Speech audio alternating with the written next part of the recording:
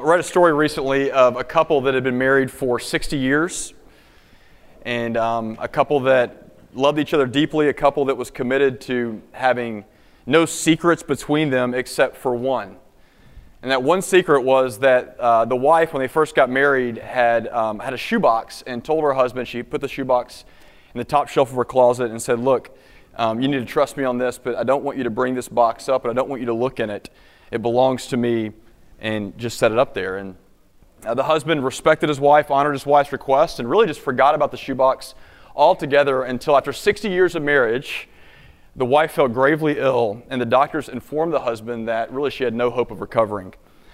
And so as the husband was putting her affairs into order, he goes through the closet and he finds the shoebox, and he thinks that maybe now's the time. And so he brings the shoebox to the hospital and he asks his wife, "Can we open it together, and can you share with me the contents?" And his wife says, "Okay, yeah, it's time." So they open the shoebox together, and they find inside 2 crocheted dolls and a roll of bills totaling $95,000. And the husband was amazed. He was astonished. He wasn't expecting anything like that. And she began to tell him the story of the shoebox. Apparently, the day before that she got married, her grandmother gave her some advice and told her that if she and her husband were to ever get in a fight, they were ever to have an argument, that they should try their best to reconcile with one another, all their conflicts. And yet, if they were unable to reconcile that conflict, that she should keep her mouth shut. And she should crochet a doll to pour out kind of, the conflict. And so that's exactly what she had done. And her husband, on hearing this, was so touched by this because he saw that there were only 2 dolls in the shoebox. And to think that after 60 years of marriage, all the conflicts that they had together, that she only saw that 2 of them had ever not been resolved. And the husband, tears came to his eyes. He grew even more in love with his wife. And finally he asked about the roll of money. He said, "What's with this?" And his wife replied, "That's the money that I collected from selling my dolls at $5 a piece to the local craft fair."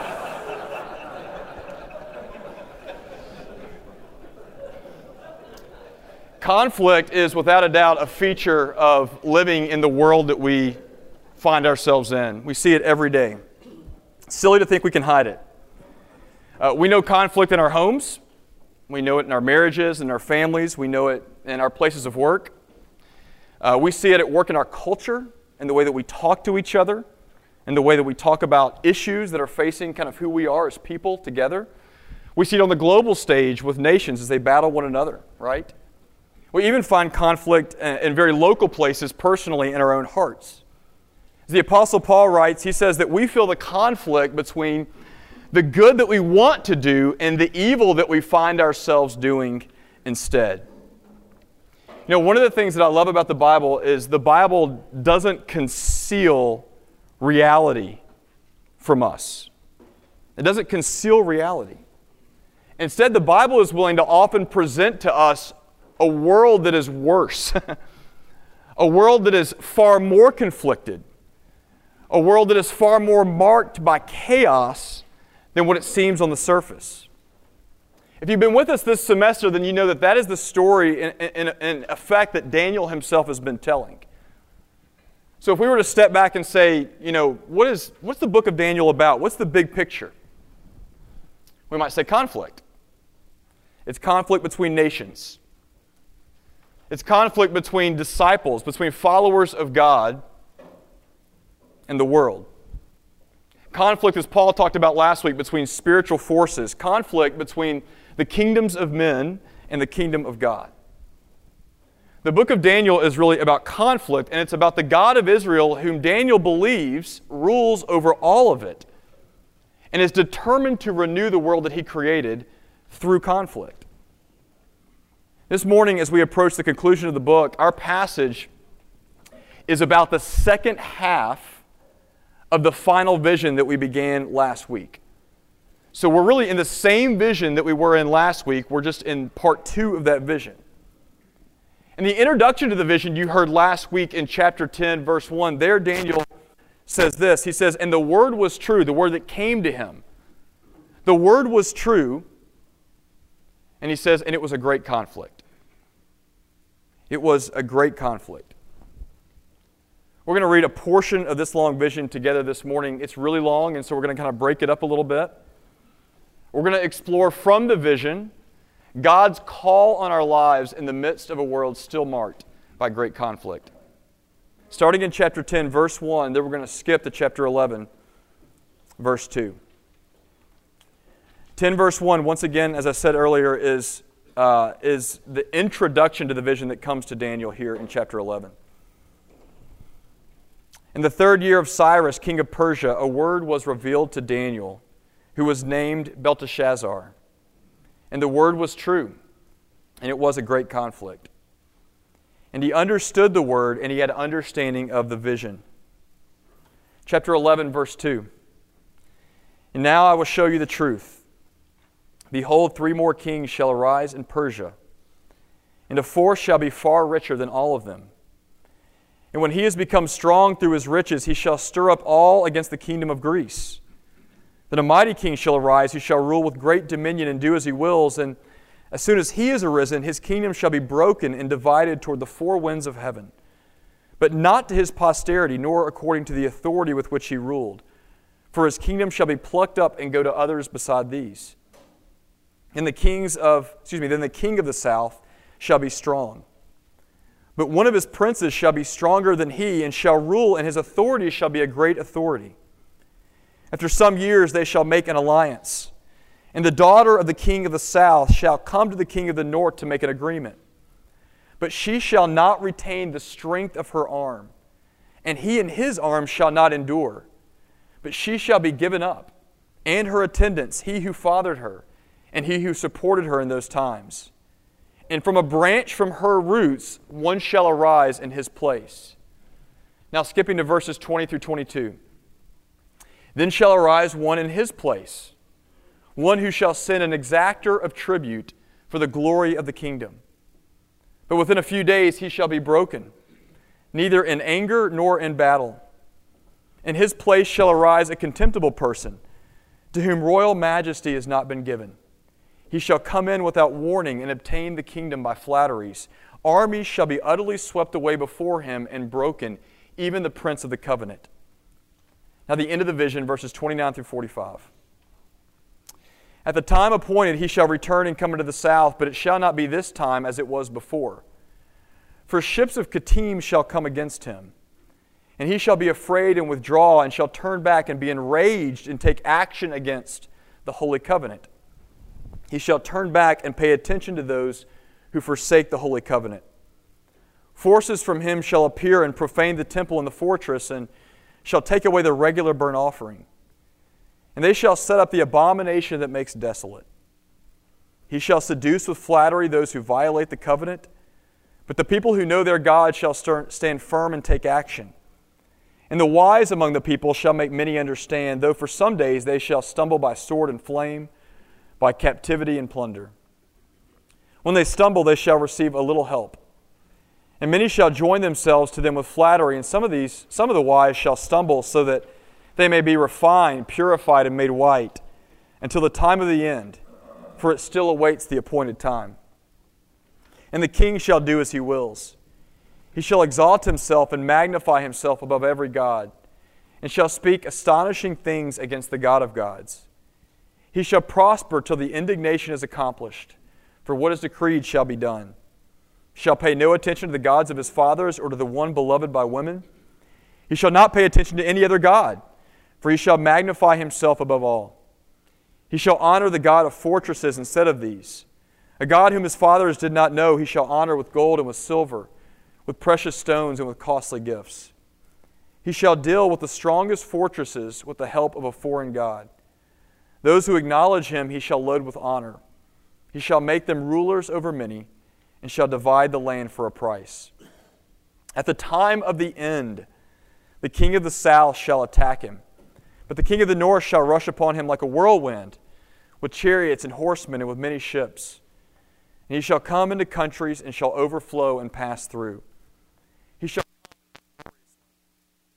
10,000 shall fall, but these shall be delivered out of his hand, Edom and Moab and the main part of the Ammonites. He shall stretch out his hand against the countries, and the land of Egypt shall not escape. He shall become ruler of the treasures of gold and silver, and of all the precious things of Egypt, and the Libyans and the Cushites shall follow in his train. But news from the east and the north shall alarm him, and he shall go out with great fury to destroy and devote many to destruction. And he shall pitch his palatial tents between the sea and the glorious holy mountain. Yet he shall come to his end, with none to help him. This is God's word. I came across these words from a commentator this week as I was kind of preparing for Daniel 11. Here's what the commentator said. It's an old commentary, and the wise commentary said this. He said, this chapter should be treated in Bible classes only. We do not see how it could be used for sermons or for sermons or for general Bible studies. So basically he's saying don't do this. So anyone want to leave and go get breakfast? It's a trick question. Don't raise your hand, right? This is a good opportunity, I think, this morning to stop for a moment and just to say something, because I know it was tough to get through that. That was only half the vision, right? To say something about how we approach God's Word, how we approach any part of God's Word and on any occasion. I think it would be good to consider the words of another wise man, the Apostle Paul, as he prepares to hand his ministry off to a young disciple named Timothy. This is what Paul writes to his young disciple Timothy in 2 Timothy 3:16. Paul writes, he says, all Scripture is breathed out by God. Now when he says all Scripture, he really does mean all then. And you remember that when Paul is writing this, there's no New Testament. So he's talking about Leviticus, and he's talking about Nahum, and he's talking about Daniel 11. All Scripture is breathed out by God. And then he says this, he says all of it is useful. All of it is useful for correcting and for reproving and for teaching us and for training us in righteousness. All of it. I want you to listen to the way that God's Word is described in other parts of the Bible. Isaiah says that God's Word is like rain. It's like the rain and the snow that comes down from the mountains to bring refreshment and renewal to the earth. The Word that God gives us is like rain for our souls. The writer of Hebrews says that God's Word is like a sharp sword. It's a double-edged sword, and it's able to penetrate the joints and the marrow into the very soul of who we are, the hearts of God's people, in order for God to surgically cut away sin and to heal us. All Scripture on any occasion is useful. It's all God-breathed. Scripture, the Bible, is like rain. The Bible is like a sword. That is our expectation whenever we come together on Tuesday morning and we open God's Word together, no matter where that Word falls, even in places like Daniel 11. We expect God to provide rain and a sword to heal us. Okay? To give us more grace. With those words in mind, let's talk about just for a minute what's going on particularly in this passage. And I want to give you this story, this prophecy, this vision, linked to its historical context. So as you can tell, Daniel receives a lengthy vision of unnamed kings and their actions. And the vision itself spans the history that we've already explored in other parts of the book. If you're new here, it might be a little tougher this morning. I'm going to go over it still, but if you're not new and you need just refreshment, you'll hear it in this vision again. It's the history that runs from the Persian rule to the time of Antiochus Epiphanes. That's about a span of 400 years. From the middle of the 6th century BC to the middle of the 2nd century BC. And this particular vision describes the rise and fall of these unnamed kings. The rise and the fall of these unnamed kings in their attempts to preserve and expand the kingdoms that they have built with their own hands. In fact, with that in mind, one of the refrains throughout this vision, this chapter, that I've tried to highlight in the passages that we've read is this. Over and over again, you sort of meet with this in the vision. It says that one shall arise in his place. Did you notice that? And another shall arise in his place, and one shall arise in his place. You see it in verses 7 and verse 20 and verse 21 and so on. That is to say, what the vision points out is that the rise of one ruler causes the downfall of another one, and vice versa. The downfall of another one is a vacuum in which another ruler comes to rise. And you don't need names to know this, right? The vision is telling us that this is really the way that history works. It's the way that business works. It's the way that sports works. It's the way that politics works. In order for one to rise, another must fall. And Daniel reports this vision as he receives it. To be more specific, here's the historical background. In verses 2 through 4, Daniel learns that 4 more kings will appear on the rise in Persia. These 4 kings will all rise, and then they will all fall. And then after them, a new, stronger king will arise in verse 3. Now, scholars believe that this is undoubtedly a reference to Alexander the Great. Heard that name before? He rose and he conquered, he expanded the territory of his dominion far and wide. And yet after verse 3, guess what happens to Alexander the Great? He too falls. Alexander will fall. And the text says that his power will eventually pass to 4 of his leading generals, here in verse 4 called the 4 winds of heaven. In verses 5 through 20, the subject turns to the rise and the fall of the kings of the north and the kings of the south. These are the dynasties of the Seleucid kings in the north, in Syria, and the Ptolemies in the south in Egypt, right? 2 dynasties between which Judah herself is sandwiched, and she sort of bounces around like a ping pong ball for 125 years between verses 5 and verses 20. In verse 21, the conflict between the Ptolemies in Egypt and the Seleucids in Syria culminates with one ruler. And you'll notice, you maybe even heard it as we read, that this ruler, he stands out. He's named as a contemptible person. And the ruler is singled out because of the turmoil that his rule creates specifically in Jerusalem, and specifically in regard to the temple. This ruler, we're told, is someone who goes in and who loots the temple treasures. He steals from the temple and he uses that money to do whatever he wants to with, to basically expand his empire.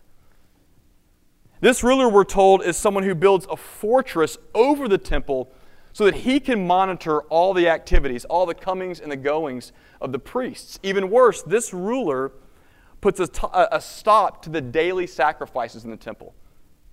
He cuts them out. He ends the covenant practices of the people of God. And he sets up an idol representing the Syrian version of the god Zeus, right there in the holy place. There's a name for that in verse 31. Do you catch it? It's what's called the abomination that causes desolation, the abomination of desolation. And think about that language for a moment. It would be hard to come up with a more forceful phrase, the abomination of desolation, to show how offensive this king, Antiochus IV, Antiochus Epiphanes, becomes historically to God and to his covenant people. Verse 36 continues the story.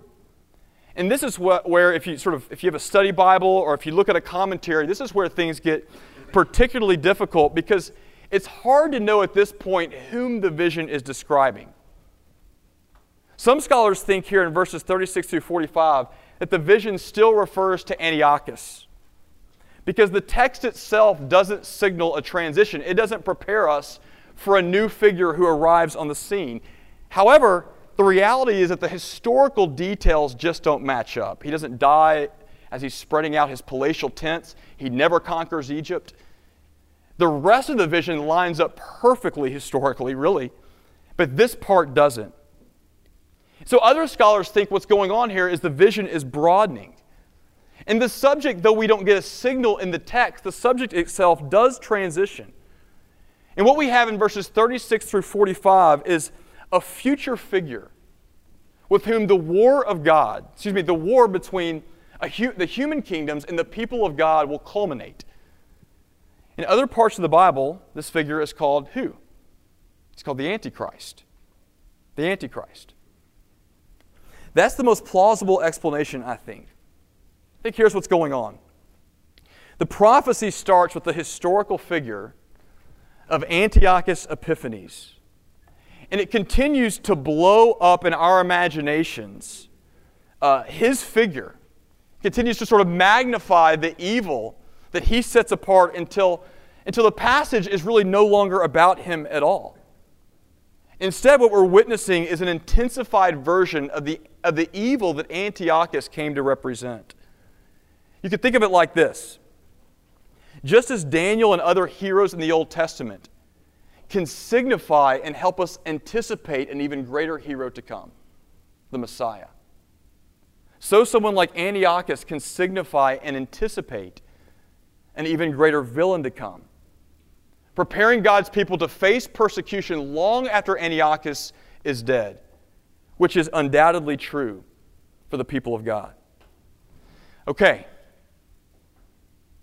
Most important part of the chapter, though, is the last verse. This is how the story ends. After all this, after 25 verses extolling the expansion of this ruler's power, I want you to notice how his reign concludes in one brief sentence. What does the vision say? Yet he shall come to his end with none to help him. In other words, after saying all that we've said about him, after sort of building him up and magnifying and intensifying his evil, he is just like every other human king that has come before them. After all that, he rises only to fall. And that is the basic narrative of Daniel 11 in brief. So the question is, how is a passage like this, a passage in which sort of was closed historically, 100 years before Jesus was even born, how is a passage like this useful for us this morning? How is a passage like this reign? How is it a sword?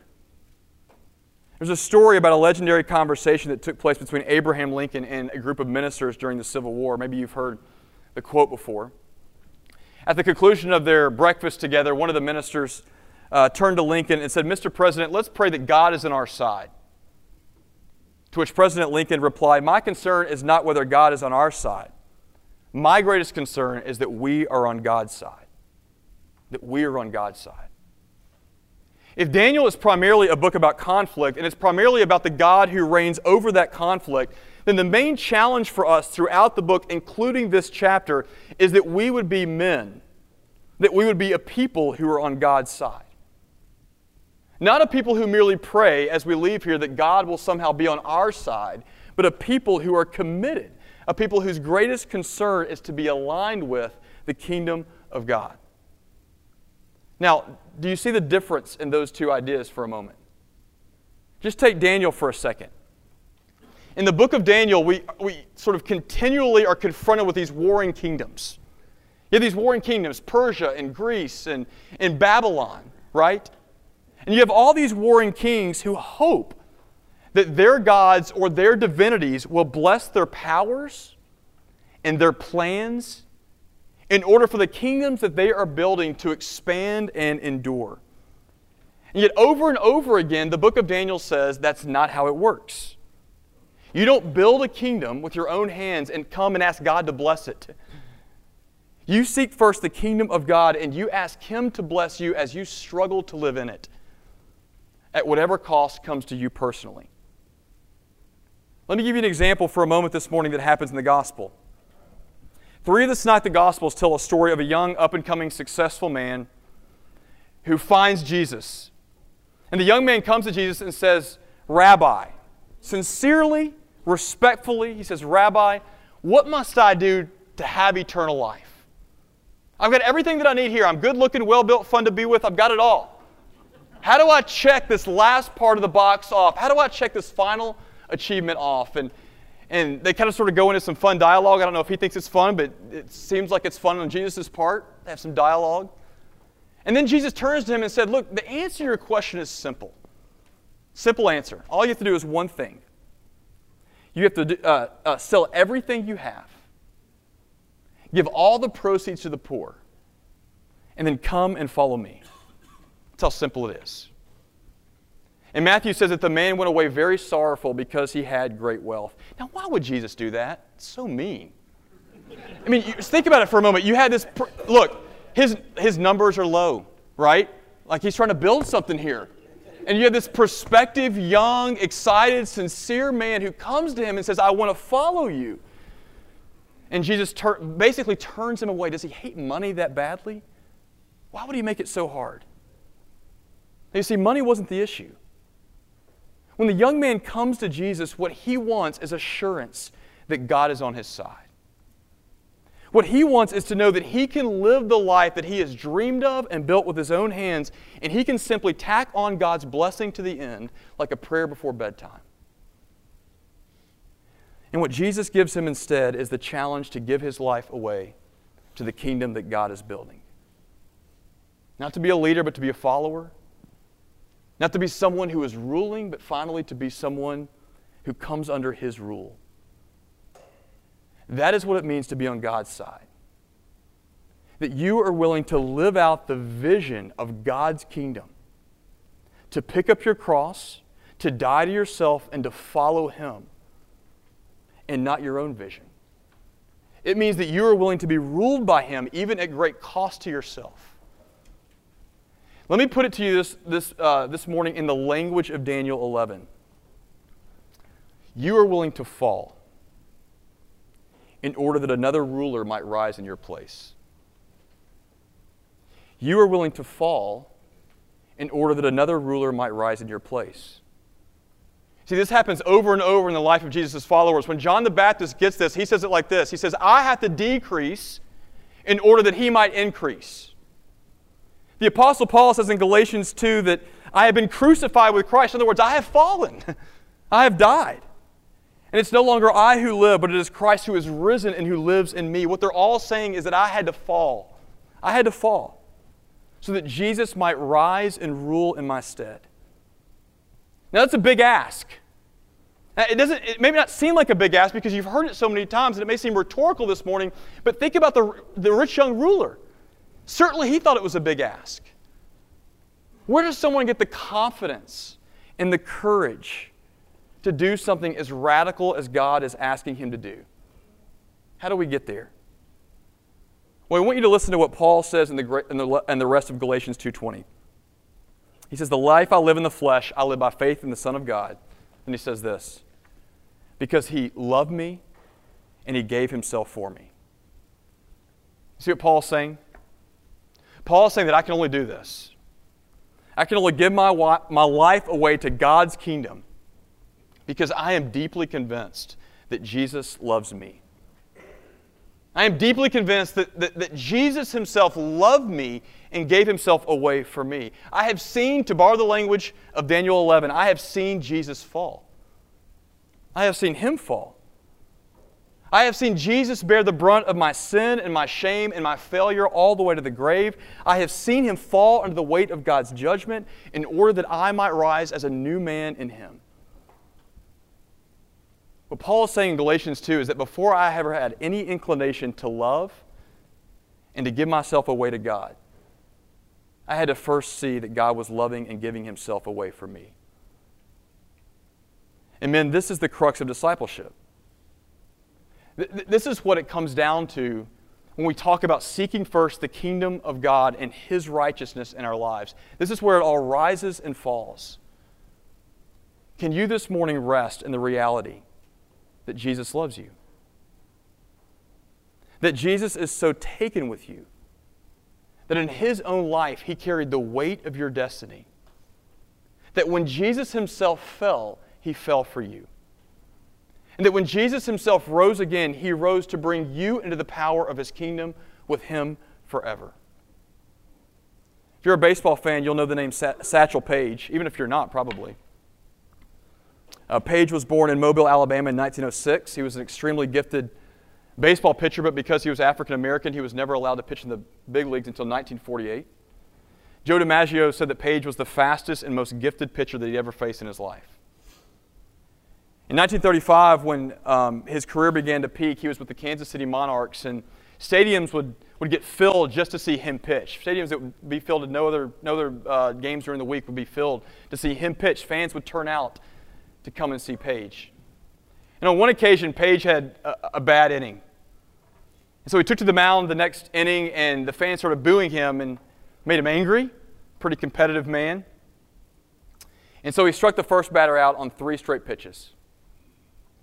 Then he turned around and he looked to his outfielders and he motioned them for them to come into the dugout and have a seat. And they came in and he faced the next batter without any outfielders, and he struck him out as well. Then he turned to his infielders.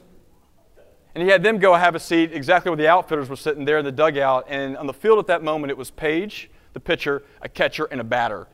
Now, how embarrassing would it be for you to be that batter, right? And as the legend goes, Page struck the next person out as well on 3 straight pitches, retired the side, 3 strikeouts, as the rest of his team was sitting in the dugout watching him. I love that story. It's a great baseball legend. It's also a great illustration of the gospel.